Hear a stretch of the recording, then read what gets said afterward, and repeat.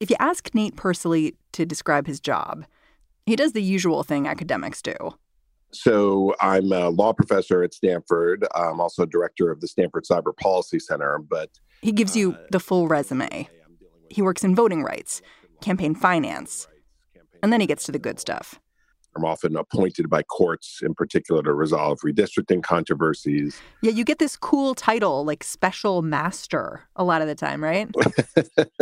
That's true. I've been a special master on several occasions. It's not a title that wins me any credibility at home, but it's definitely, something that is not a title you get in your normal course of things. You know how I describe you if I had to describe what you do? I describe you as the election plumber, like the guy who goes into states with broken electoral systems and tries to figure out what pipe is leaking. That's good. Yes, I'll use that. I wanted to call up the election plumber because as coronavirus spreads across the country, there's this one question I just keep asking myself. How are we all supposed to vote for president in a few months?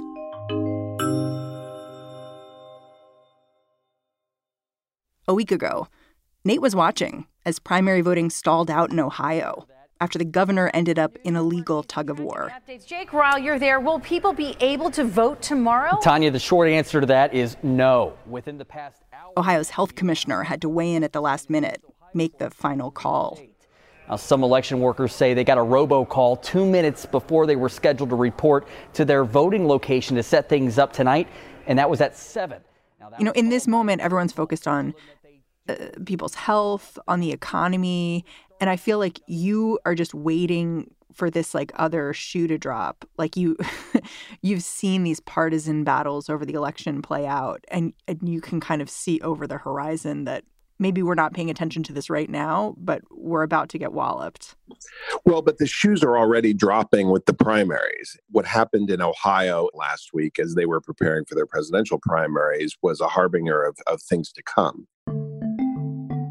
If what happened last week in some of these primary states happens in the fall, then we're going to have real contested election as to who won and whether the process was fair. Today on the show, Nate's going to explain the potential pitfalls of holding elections during a pandemic and how, despite the logistical nightmare, we could actually keep this cornerstone of democracy intact. I'm Mary Harris. You're listening to What Next? Stick with us.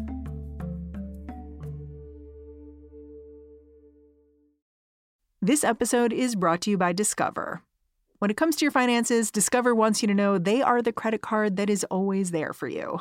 With 24/7 U.S.-based live customer service, everyone has the option to talk to a real person anytime, day or night.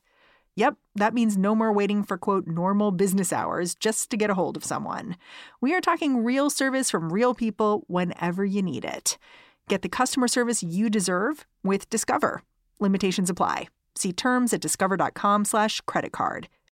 When you need mealtime inspiration, it's worth shopping Kroger, where you'll find over 30,000 mouth-watering choices that excite your inner foodie. And no matter what tasty choice you make, you'll enjoy our everyday low prices, plus extra ways to save, like digital coupons worth over $600 each week. You can also save up to $1 off per gallon at the pump with fuel points. More savings and more inspiring flavors make shopping Kroger worth it every time. Kroger, fresh for everyone. Fuel restrictions apply. Can you describe a little bit what happened in Ohio for people who may not have followed it closely, may have been distracted by other things? I mean, were you following that closely? Yes. Well, it was a sort of complicated legal drama involving the governor, the secretary of state, the state's highest public health official, county level judges, as well as the state Supreme Court. The long and the short of it is that there was a dispute between different factions as to whether the election was going to go forward, and it's sort of unclear directions being given by the court. And ultimately, the state's public health official said, look, I'm banning any gatherings of over 50 people. That includes elections, right? Because polling places could end up having that. And so they basically just ended the election before it started, but it only happened the night before. And you had folks in the county level sort of confused as to whether or not they were going to run an election the next day. And so they then delayed the election by over a month and a half. And now they've been sort of collecting absentee ballots, and they're still trying to figure out what they're going to do when they run the election as they're currently planning. It seemed to me, and I wonder if you'd agree or disagree, it seemed like a particularly American situation where you had a governor who wanted to do one thing, then all of a sudden there's a lawsuit, and then a judge who's like, you can't do that. And then there's this workaround where someone from the Department of Health all of a sudden comes in and is like, listen, we're not going to have the election. It just seemed like, you know, it was sort of going back and forth, like which executive is in charge of this really? And it's like a who's on first problem. Well, you're right that, you know, we diffuse power throughout our system when it comes to administering elections. That's true in a crisis like this, which exposes all of these vulnerabilities. But it's a problem generally in that we don't have, say, a national election authority in the United States. Instead, we have over 8,000 jurisdictions that are running our elections. You know, at the state level, there's a question, as you said, as to who's in charge. And we've never really had a situation where the state's public health officer ends up being the one in charge of an election. You know, you're basically saying that you may not vote because it could be dangerous to your health. I mean, my thought when what happened in Ohio happened was, is this going to be what happens in November? Like, is it going to be each state choosing on their own how they want to proceed, whether they want to delay, whether they want to, you know, run the show a different way? Well, the general election has certain rules that the primaries don't. And one of the most important rules is that there is a federal statute that mandates what time and what day the election will take place. That's a creature of federal statute. It's not something, for example, that the president could change on his own. But it is still the case that the states have great power to decide, you know, how the election is going to be conducted, whether it'll be conducted more by mail, you know, how early voting will take place. But you're right that there's a risk that when it comes to the extreme measures that need to be taken to confront the epidemic, that you're going to get high variation between the different states. I kind of wonder if history offers any lessons here. Like, we keep talking about the 1918 flu pandemic, and that was a national election year. I mean, it was a midterm election, not a presidential election. Do you know how it was dealt with back then? Well, it was dealt with as a normal election for the most part. And so everyone just show up and do it the normal way. They did, but there was a drop in voter turnout, as you would expect. I mean, the pandemic back then was, you know, seen as just a really, really bad flu, right? And so it was not treated with particular measures, say, relevant to the election. But there really is no historical precedent for this. I mean, you can, you know, search in vain and try to find analogies to what we're going through right now. But this is totally new terrain, as far as I can tell. Nate says that in this new landscape, at least one thing's for sure. Running elections like business as usual is definitely not going to work. Having so many people show up in person is too dangerous. And not just for voters, but for polling workers who tend to be older and might not want to come to work. That means some polling places may have to shut down. And then voters would be chaotically shuffled to new locations. Not only that, but it affects where you may locate these polling places. A substantial share of polling places are located in these senior facilities, nursing homes and the like. And this might not be an election where you would like, you know, 700,000 people in a single day going through some of these facilities. Same is true with schools. Maybe you'd be concerned about having, you know, lots of sort of people from the surrounding population going into a school on election day. And so this causes a crisis both of the, you know, poll workers, finding enough people to man the polls, locations which will be suitable for voting under these conditions, and then, of course, voter turnout generally, where you might have voters who are unwilling to show up if it's under these conditions.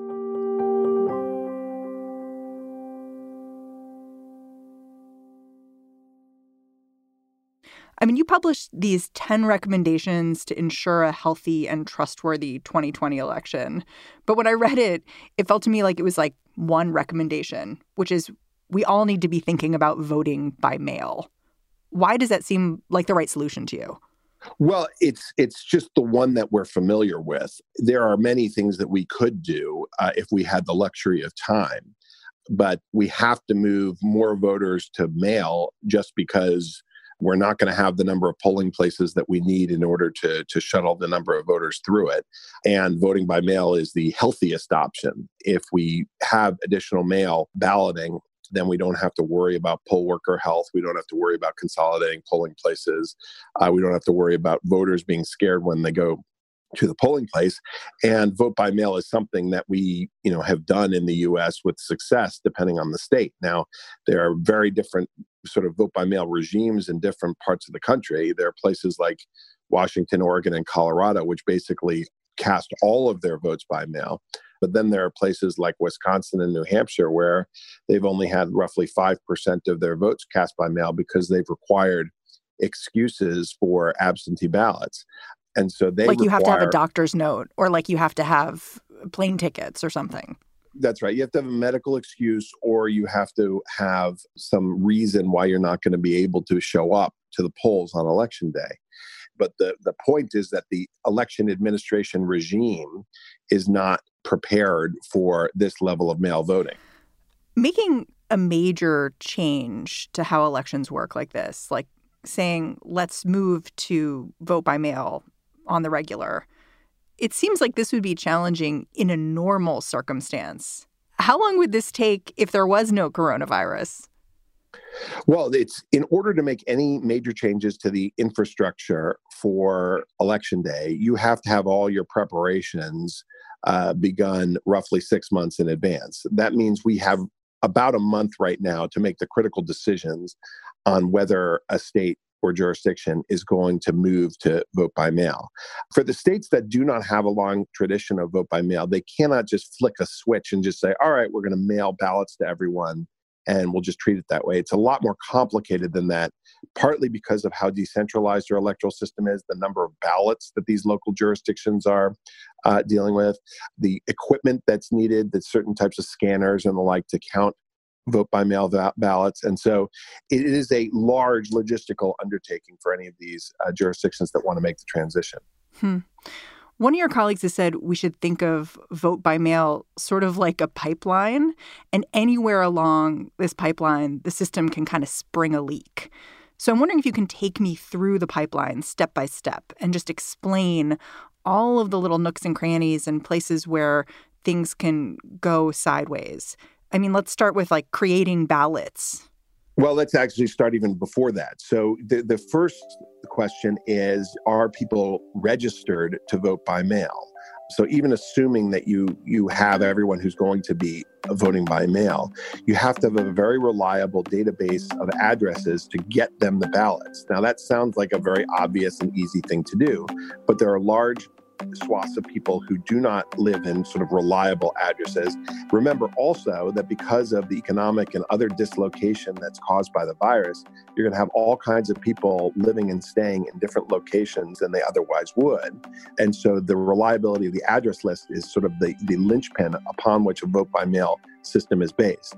Then after that, you have to print the ballots so that you get the right ballot to the right voters. That also seems like it would be obvious and easy, but different voters, depending on where they live, vote different ballots. Sometimes neighbors will be voting very different ballots because of the way districts are drawn, so that you live in 6 or 7 different types of districts, and depending on how those districts were drawn, you could have a very different ballot than someone down the street. So, I hadn't even thought about that. It's like it's like one of those math problems where it can be exponentially different because I'm in District 6 for this, and maybe my judge that I'm voting for is in this district over here. Well, that's right. And so it is not uncommon that you will end up having ballots. Say one county will be managing close to 1,000 ballots, and then you multiply that times the number of languages that the ballots are printed in. Some jurisdictions, manage ballots in a dozen languages or more. And so you have to get the right ballot to the right person.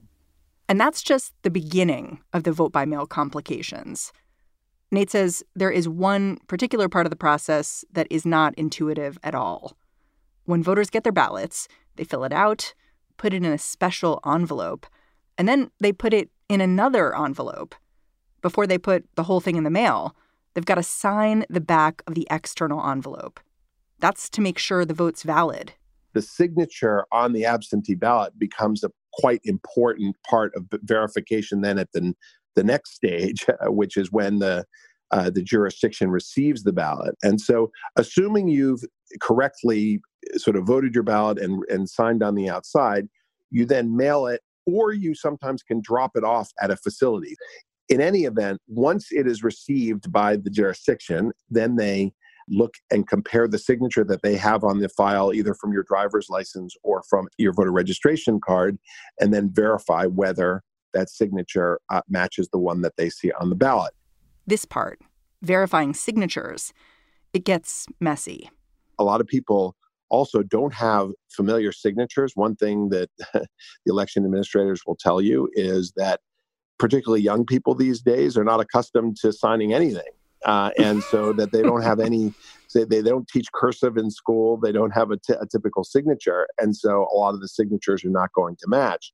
It also means that the election results, could take several days before they're reported, because if you're trying to verify all these signatures that have come in that don't match what you have on the rolls, it could take several days. And that's something we really do need to be prepared for, is the possibility that we will not know a winner on election night, but it'll take several days to verify the ballots. I want to talk a little bit about who might be left behind with a big move towards voting by mail. I mean, we've sort of talked a little bit about the signature match problem. I know that in Georgia, it's been found that minorities were more often being flagged as having signatures that don't match. You talked about young people. We also talked about how people are moving, young people moving back in with their parents and older people moving in with their adult children. So where are those people voting? Can we actually track them down?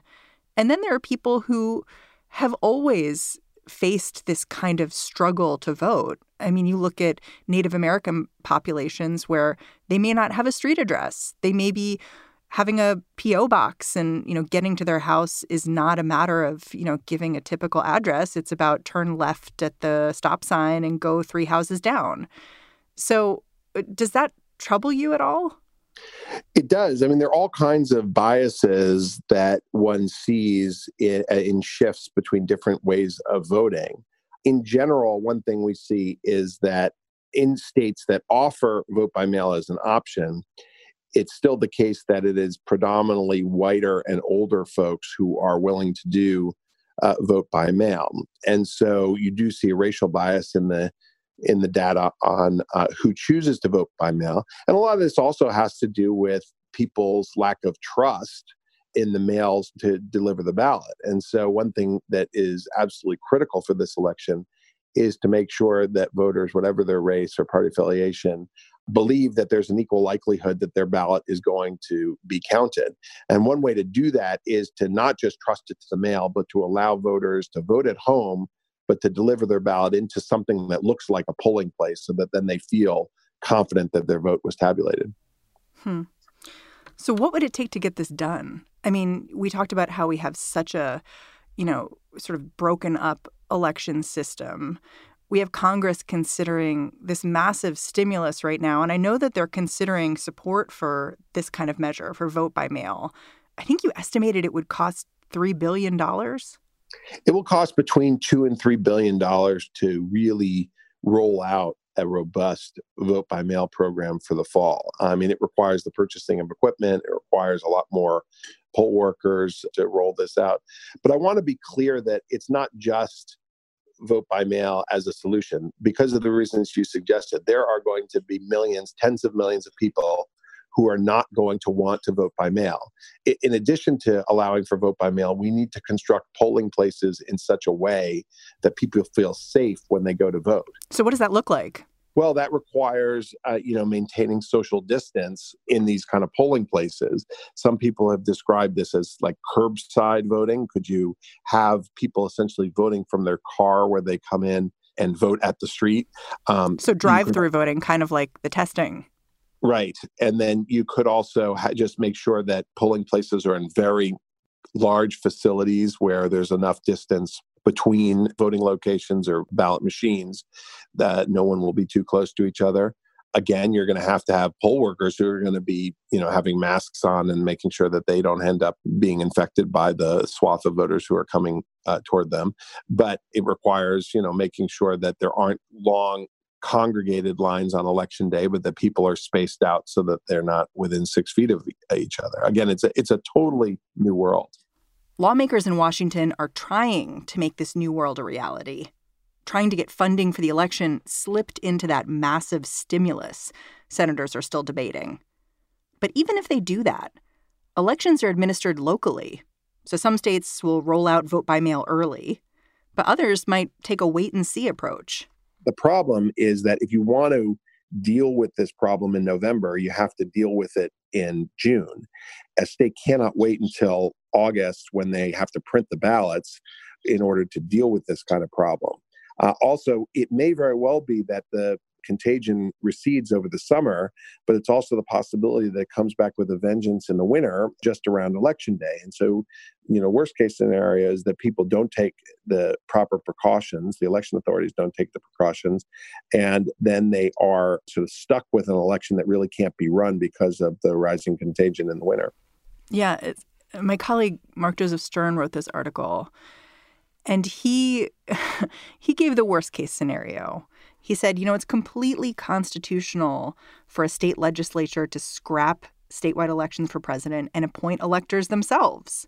It is true that you could have states that potentially could pick electors if they specify that beforehand. But if there are procedures that are in place on Election Day, at least by federal statute, that's the procedure that then is chosen for the electors for the Electoral College. But there is the possibility that you could have different types of emergencies as we approach the first Tuesday in November, where, they say, oh, well, this is just going to be too difficult. And so therefore, we would have the state legislature choose the electors. That, of course, provokes a constitutional crisis. And so it'll ultimately lead to the courts for them to decide what the proper remedy would be. And so, well, we've gotten really used to constitutional crises. This administration. Yeah, this would be sort of Bush versus Gore on steroids here. I mean, because you could have multiple jurisdictions making last minute decisions on how to run the election. Is that the scenario that keeps you up at night? Or do you have another? Well, right now, I'm just sort of focusing on the nuts and bolts of how you get the local jurisdictions to pull this off. That there's enough in the short term that keeps me up at night. I'm not thinking about the apocalypse on Election Day. I mean, it's going to be just the basics of trying to get the jurisdictions on the same page as to how to manage this election is difficult enough. But we can, if we dedicate the effort and the resources to it, we can do it. It's not as if we're trying to invent a new technology here or to perfect a voting machine. There are states that are going to run this election without problems, and we need to try to take best practices from those states and to imbue them in the other states that are not currently doing it. But it does require federal resources. So we need at least $2 billion, maybe $3 billion to pull this off. And so it should be part of any stimulus package that Congress passes. Nate Persily, thank you so much for joining me. Thanks for having me. Nate Persily is a professor of law at Stanford University.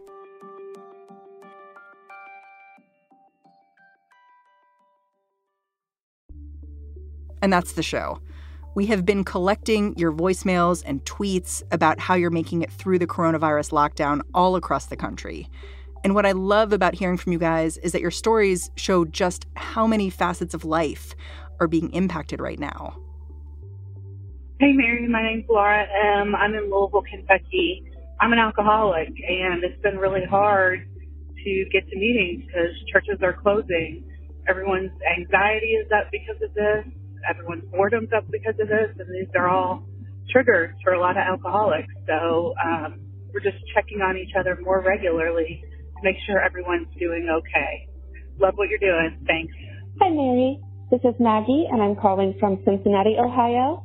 My Facebook feed was flooded with people offering help to their neighbors, and several people made a Facebook group to try to connect people in Southwest Ohio. So people have offered tutoring, rides, childcare, elder check-ins, home-cooked meals, financial donations, free coloring pages, gardening advice and seeds, and just a bunch more stuff.